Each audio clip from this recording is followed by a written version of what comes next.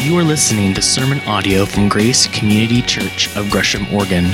For more information about service times and ways to connect, visit us online at gracecc.net. My name is Gabe. I'm one of the pastors here, and it's my privilege to be able to continue with you in the book of Genesis. And before we begin, I have a question for you. How many of you have done something when you were really young or, through life for which you got into a bit of trouble for? Come on, right there we go. Honesty. Okay, now there's a little more honesty. Would you tell someone next to you what you did? No, just kidding. You don't have to do that. Yeah, someone's like, oh, you juicy information. But I will tell you one of mine, so you guys can talk about yours later. When I was, maybe 9, 10, my dad and I, we went on a trip on a motorcycle, and it was in Paraguay. These are pictures of that town today. I think it's called Mbutu'u, and I don't remember there being a blacktop there back then. But we stopped at a restaurant and a gas station, so I don't remember if they were both one thing or not. But one thing you should know about traveling in third world is that if you're going anywhere for a long period of time, make sure you take toilet paper with you. Okay, so I forgot that little detail. So we took a break, we stopped, we ate something, and here we are so I go to the bathroom, and generally bathrooms are just this hole in the ground, there's might be a curtain or something like that. Well, this was a decent bathroom. It had a toilet, it had a pedestal sink, nice, and then a mirror, and I did what I had to do, and then it dawned on me, I don't have any toilet paper. So So I start looking around for something, and above the mirror, I saw a roll of toilet paper. There was one problem. I was short. I still am short, yes. But so I had to, I had to get it. So I get up on the pedestal, and I reach up, I actually touch the thing, and it falls. And just as it falls, the whole thing cracks. And I go to the ground, I land in the sink, but it's on the ground, and I broke it. And so I get done with what I need to do, and I figure I better cover this up. And so I pick up the sink, and I put it back on the pedestal, and it finally settles in place. And it looks good. I think I'm going to get away with this, and I walk out. By the time I get to my dad, my conscience is just eating me up. I can't believe you just did that. And so I get out to my dad, and he says, okay, let's go. And so I get ready to get on the bike, and I'm like, Dad, I need to tell you something. What's going on? I broke the sink. He says, what sink? I mean, the one in the bathroom. It's like, really? He could have said, let's go, but he said, go show me. Let's go. And so let's go talk to the owner. So we go inside, and we go find the owner, and the owner is sitting in this chair. He's a big man. He's got his button-down shirt open. It's hot, and his belly's hanging out everywhere. And he looks like he's chewing on something. He doesn't look like a friendly guy. And here I am, and I have to fess up to what I did. Well, this is a story. I'll get back to the rest of that story later. But this is a story about difficult conversations, about messing up. We've all messed up in life. And then it's about the conversation afterward. So as we get into this, before we get into this, a few weeks ago, Gary said that sometimes we tend to talk about God, but we don't talk to God. So I want to give you a chance right now. As you think about your life, is there something that you have done in the past or something you're going through that you haven't really talked to God about? And maybe you need to.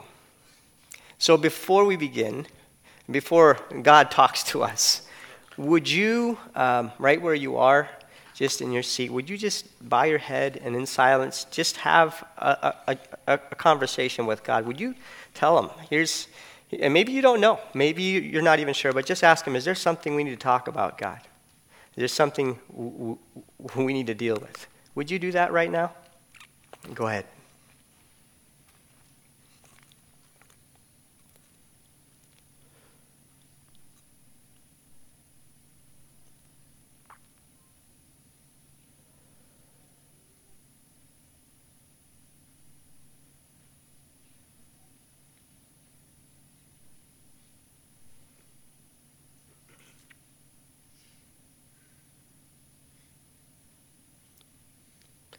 Dear Father, I don't know what situations each person comes with. I know my own. And Lord, I just want to ask you that you would speak your truth, as there are so many voices that want to define me and define what happens. Lord, I thank you for who you are. Would you speak to us? In Jesus' name, amen. Now in this story, God had clearly warned them. The day you eat of the fruit of the tree of the knowledge of good and evil, you will surely die.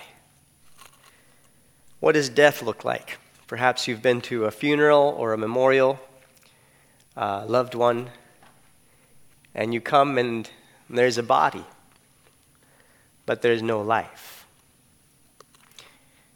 And it's really, really sad.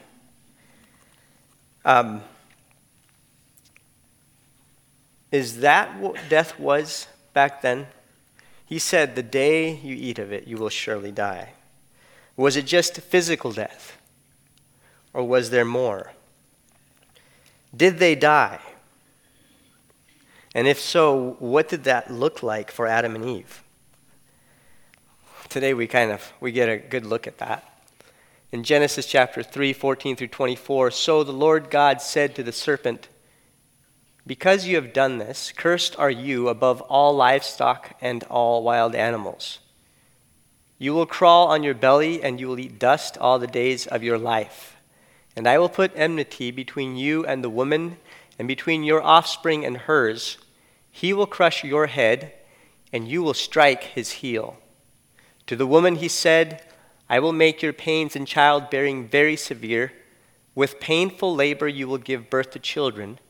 Your desire will be for your husband, and he will rule over you.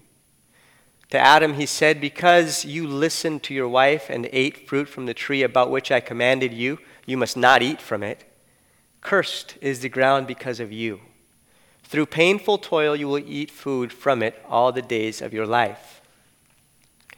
It will produce thorns and thistles for you, and you will eat the plants of the field. By the sweat of your brow you will eat your food until you return to the ground, since from it you were taken, for dust you are, and to dust you will return. Adam named his wife Eve, because she would become the mother of all the living. The Lord God made garments of skin for Adam and his wife and clothed them. And the Lord God said, the man has now become like one of us, knowing good and evil. He must not be allowed to reach out his hand and take also from the tree of life and live forever. So the Lord God banished him from the Garden of Eden to work the ground from which he had been taken. After he drove the man out, he placed on the east side of the Garden of Eden cherubim and a flaming sword flashing back and forth to guard the way of the tree of life. What a relational breakup. If we've all probably experienced some kind of relational breakup, either a child going off to college or maybe it was a teenage crush and then it broke up. I don't know. But relational breakups hurt. They hurt. And especially this one. Here we have Adam and Eve. They ran around the garden with God in ways that we don't understand. They physically and spiritually connected with God the Father, the Son, and the Holy Spirit.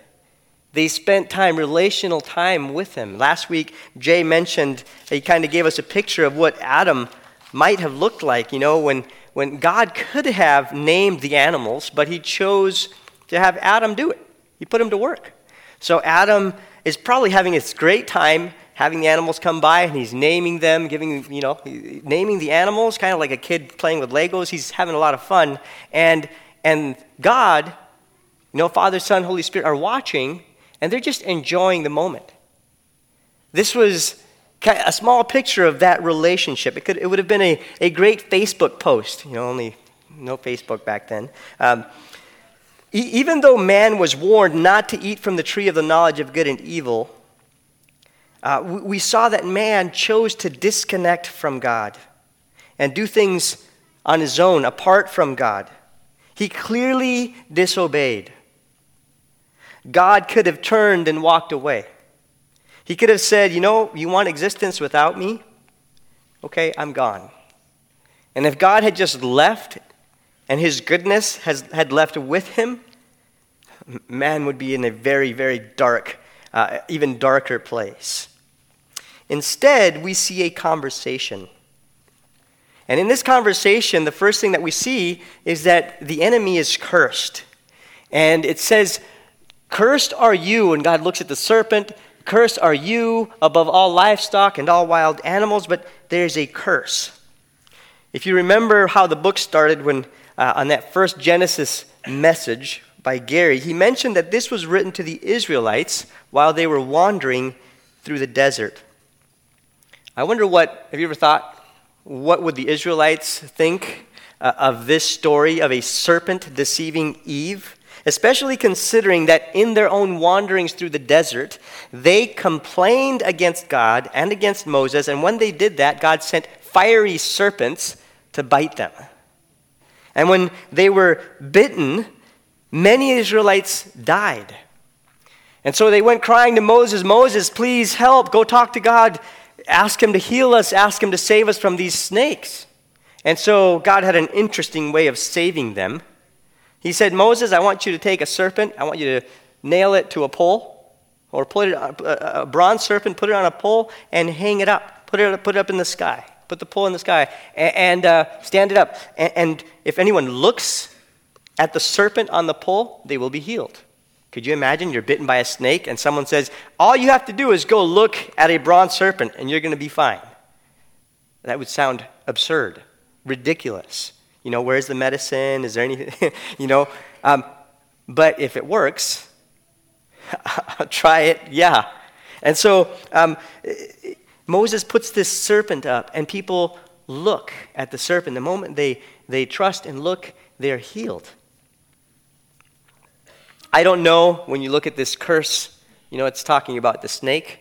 And it's saying you're going to crawl on your belly and you're going to eat dust. You're going to be the most humble of all the animals. Or maybe it really means you're going to lose all your legs and arms.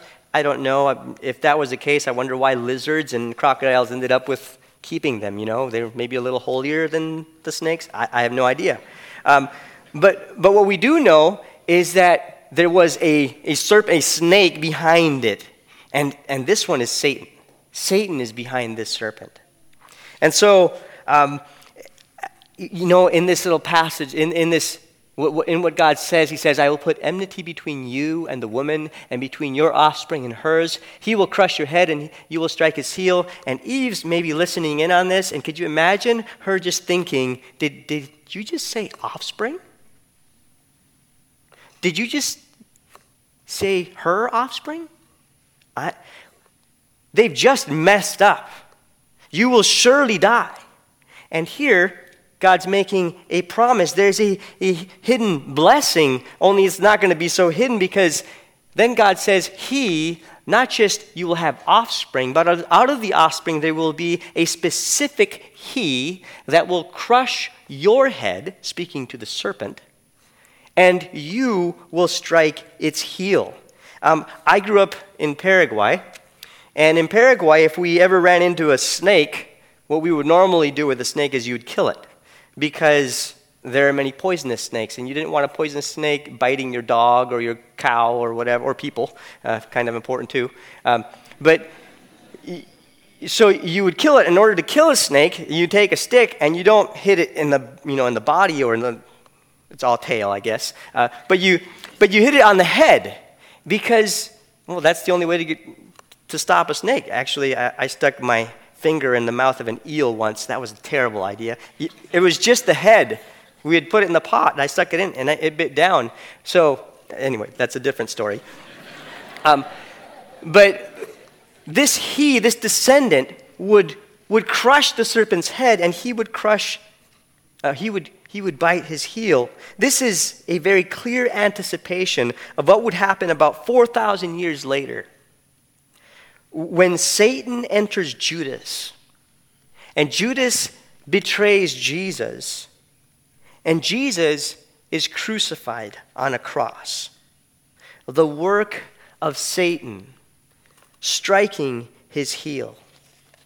And about this very scene of the cross, later Paul would write this: He forgave us all our sins, having canceled the charge of our legal indebtedness which stood against us and condemned us. He has taken it away, nailing it to the cross. And having disarmed the powers and authorities, he made a public spectacle of them, triumphing over them by the cross. I love that word, spectacle. What's a spectacle? Yeah, it's like, I'm gonna show off, and this is gonna be it's gonna be a scandal. It's gonna be big. And so I could just imagine this picture. If you kind of take back the curtain and you're watching what's happened, Satan enters Judas, Jesus is finally hung on the cross, and Satan just goes into this party mode where he's celebrating how he killed the Messiah. I got rid of him. We did it. And all of his demons, they're chanting, they're rejoicing, only to find out, I don't know if it was 3 days later or not, but to find out Jesus is standing there. They're in the middle of the party, and suddenly they look over, and Jesus is standing there and says, yeah, you did it. You did exactly what you were supposed to do. Would you take a look at the cross? And Satan looks over and looks at the cross, and what he sees is this giant list of my sins and your sins hanging there. He disarms the devil. He takes away the power that he has over us. He takes it away. It doesn't mean the devil is powerless, but the ultimate power that he has is gone. And so the Bible says he isn't completely powerless, that he, as a prowling lion, goes around seeking to devour us. This is what's happening today. It happens in our very lives. As I just think about my story and I think about the stories around us, man, what the devil is after, he's after our relationships. The first relationship he really wants to tear apart is the one between God and us. The first thing he did with Eve was he said, did God really say? If I can just make you question your relationship with God, I can feed you other things. But that's the first line of attack. He's out to get you and separate you from your relationship with God. Then he's also after your relationships with others. He's out to destroy those, to make them not operate on his principles and the way God would have us live them. He offers us ambitions that we pursue and then they don't pay in the end. He also offers us the pursuit of pleasures that end up becoming empty. He wants us not to think about God, to not talk to him. He wants us to compromise the values God has for our relationships. God's best for something far less. And he wants us to pursue every kind of pleasure, allowing them to replace any time we might have instead of seeking first the kingdom of God and his right living. Gary pointed out last week that he is a thief. He's out to rob us from our identity and keep us from a relationship with God. What God says about us, he wants to change that and say, no, I have something else that you should believe. A different identity. He separates us. He breaks relationships. One of the things I absolutely love about this story is that God could have just walked away. But he is so gracious. He is a God who is gracious, and he chooses to speak with Adam and Eve. There isn't any stonewalling like we might tend to do in our relationships. Oh, I'm offended and I'm not going to talk to you anymore, right? Or any condemnation. There's, oh, you messed up. There isn't. He could have pointed the finger. They would have deserved it. But we don't see it. Forget you.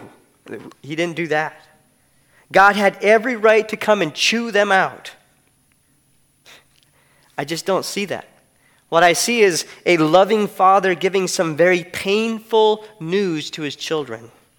A father who is rejected by his prodigal children. And he's thinking about all the children that are to come. He was probably even thinking specifically about you and me in this conversation. And the first to the woman, he says, I will make your pains in childbearing very severe. With painful labor you will give birth to children. Imagine, what would it have been like for Eve to raise children in Eden? No painful birth. No epidurals. Oh, that needle's huge. Sorry, ladies, if you haven't had kids, I shouldn't have said that. Yeah. No C-sections. No worrying if your child might catch a cold. Or if you're listening to them at night and they already have one and you wonder if they're going to take the next breath. Not hearing no as one of their first words. Them not getting bullied in schools. Not worrying about whether they're getting in with the wrong crowd or listening to polluted music or filling their minds with who knows what on the internet. No children who run off and you don't hear about them for weeks and they've left their child with you. Those are real stories. Raising children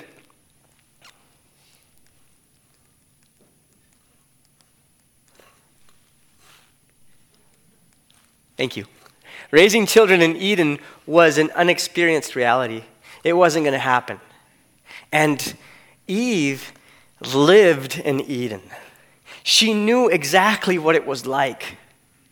And she wasn't going to get that anymore. Instead, she would be raising children in brokenness. And we know what that's like. What a difference. Could you imagine the feeling of guilt, not just in this moment, but in years to come as she's going to raise her children and see the things they do and just the surroundings they live in. Just the feelings of guilt over this brokenness, the consequences. And it doesn't end here. Your desire will be for your husband and he will rule over you. If you think of Adam, the Adam she knew in the garden, the guy who looked in her eye when she spoke, he would not look away. The guy who listened and heard her heart when she spoke would hear one thing and understand something completely different. He would get defensive and insecure, and there would be power struggle. When she wants a leader, he will be passive. Or men might become domineering. I remember a time when in Paraguay, this is a macho culture, and that's not a good thing. But this couple went by our house, And the man had his cowboy hat on, nice jeans, nice boots. He was riding a horse. And Paraguayans take pride in their saddles. Their saddles, like you got a little bit of leather underneath, but then you ride on a cushion of sheep's wool. It's like riding on a cloud. And so he's, just bounding across. And his wife is walking with flip-flops, and she's carrying a baby. And my mom happens to walk out, and she sees this. Oh, she lit up. She's just a little lady, but she lit up, and she started talking to him and just just chewed him out. And he couldn't really do anything. He's up there on the horse, and my dad was around, and he's bigger than he is, so yeah. But what a picture of brokenness. And here's Eve. And there's Adam. And he's broken. He's not the same guy anymore. This imperfect woman, this imperfect man, and the relationship isn't going to be anymore about what's good for us. As a team, it's going to be about what I want. Nah, it's about me. And so marriage is broken. Adam is broken. And that's what this is about. He's a broken husband. And God goes on to speak to Adam. Adam, because you listened to your wife. This isn't any excuse for you to go home and say, hey, dear, guess what? I don't have to listen to you because look what happened to Adam. No, that's not what he's saying. The rest of this verse is, because you listened to your wife and ate fruit from the tree about which I commanded you, you must not eat from it. God very clearly told Adam. He knew better. He listened and he participated. He was part of this. So because you chose to do this, Adam, cursed is the ground because of you. Through painful toil, you will eat food from it all the days of your life. Man, the ground is cursed. His work, which is now a requirement for sustenance. It wasn't before. He was never going to die. But now it's required to sustain yourself, and it's cursed, and it would be toil. It would be burdensome. The ground wouldn't be like the ground in the garden that cooperated with him. It would be toil to get it to produce until his body returned to the very ground. Imagine working the ground, and thinking, yeah, you're my home. That's where my body ends up. The garden didn't have thorns and thistles, and the display of brokenness was going to come. But in the middle of all this, that's kind of the end of God speaking to them. And it seems like there's a response. And the response is this. It says, Adam calls her Eve because she would become the mother of all the living. Kind of a takeaway. Could you imagine him embracing her? Guess what? We just heard. You're the mother of all the living. Life, the story doesn't end here. There's hope. There is a blessing in the fact that this isn't the end. And then it goes on, and it says, the Lord God made garments of skin for Adam and his wife and clothed them. I love this, because if you go back and you think about Genesis 3:7, when they had just taken from the apple, then the eyes of both of them were opened and they realized they were naked. So they sewed fig leaves together and made coverings for themselves. I wondered as I read this, what does a fig leaf look like? And I found a picture. That doesn't look like adequate clothing material. And here they are, they're having a conversation with God dressed in this. Have you ever had a conversation with someone when you don't feel very decent? Anyway, I wouldn't know really. But here they're having a conversation with God and they're embarrassed. If you actually go back, it says when God came looking for them, they were afraid, they hid, and they were embarrassed because they were naked. This clothing was not adequate. And yet what we see God in his graciousness, he takes an animal's skin, I'm assuming that wasn't a surgery. I'm assuming there was a sacrifice. And there was a clear picture. There was death. And he takes and he clothes them. And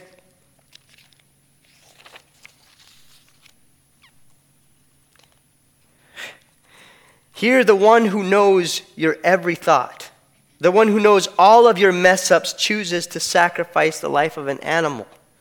It's our story today, the God who knows our every thought, who knows how many times we've failed and how many times you will fail. He chooses to sacrifice the life of his own Son to take away our inadequate attempts to covering our sin. And he chooses to cover us with his righteousness, to make things right. And then it goes on. He's the one who provides adequate covering. And he goes on, God speaks, the man has now become like one of us, knowing good and evil. What does this mean? Man on his own, apart from God, instead of choosing to trust that God knows what is good, what's right, what's true, what's beautiful, and what's real, now he's going to define it for himself. No, God, I know better.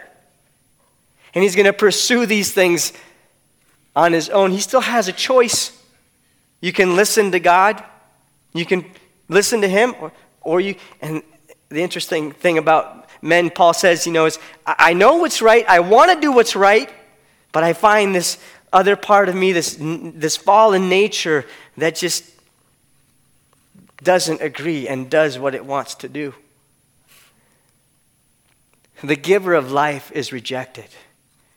They're unplugged from this relationship, saving relationship with God. And then God says he must not be allowed to reach out his hand and take also from the tree of life and eat and live forever. What was the tree of life?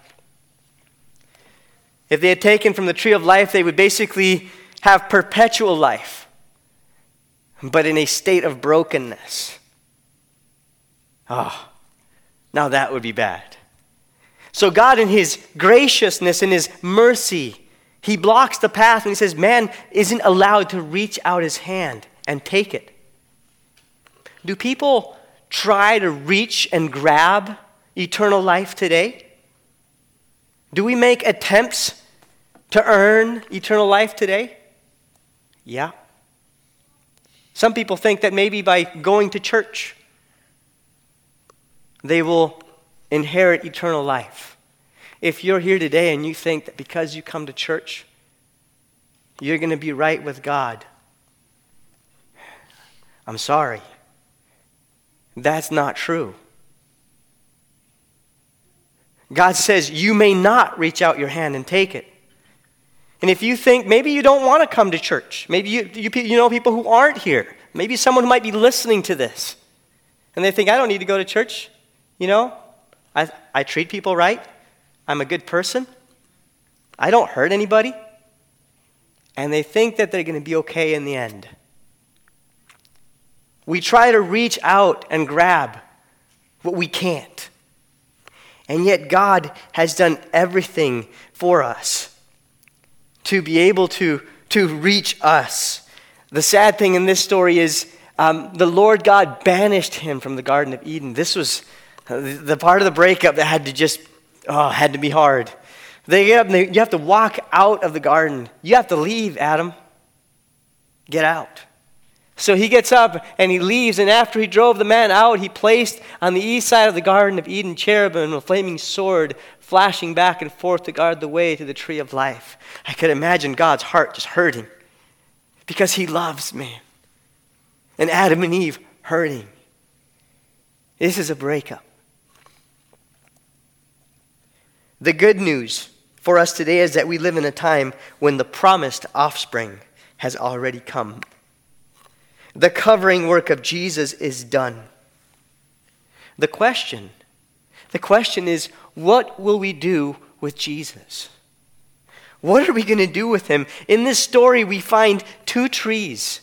We find the tree of the knowledge of good and evil, which brought death. And then years later, we find another tree. We find another tree, the cross, which looks dead. And Jesus died on, but it brings life. And just as we were talking about Moses and how he raised up the serpent, can you imagine?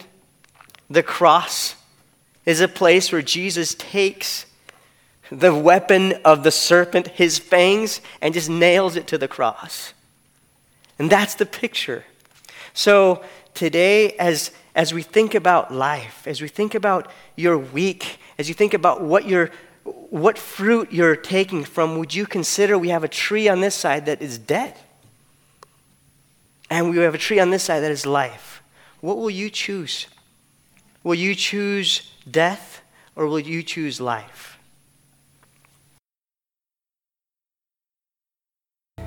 So the rest of that sink story, I didn't forget, is I went and talked to the guy and basically had to tell him, sir, I broke your sink. And he said, what do you mean? I said, I broke it. I broke it. So let's go look at it. So we go in and look at it and everything looks okay. And he said, I don't see anything wrong with it. I'm like, yeah, it's broken. So I lifted it up and you could see it. And so they said, yeah, it's definitely broken. What are we going to do about it? And he and my dad talked a little bit, and I saw my dad open up his wallet and take out a bunch of cash and pay the man what a 9-year-old could never pay. And it was just, Dad said, yeah, if there's anything I need to do to cover it up, basically he paid. And that's what Christ does for us. He takes our sins and he pays for them. He pays the price. And he offers us life. So this week as you head out, what are you drinking from? What fruit are you eating? Are you eating from a dead tree that brings death? Or are you drinking from the tree of the cross of Christ that brings life?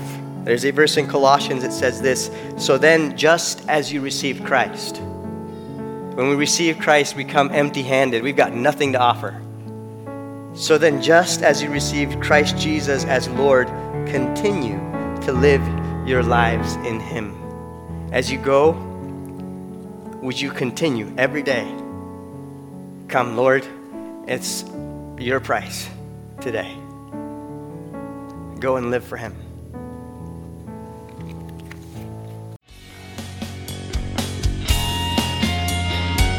Thank you for listening to sermon audio from Grace Community Church. For more information about service times and ways to connect, visit us online at gracecc.net.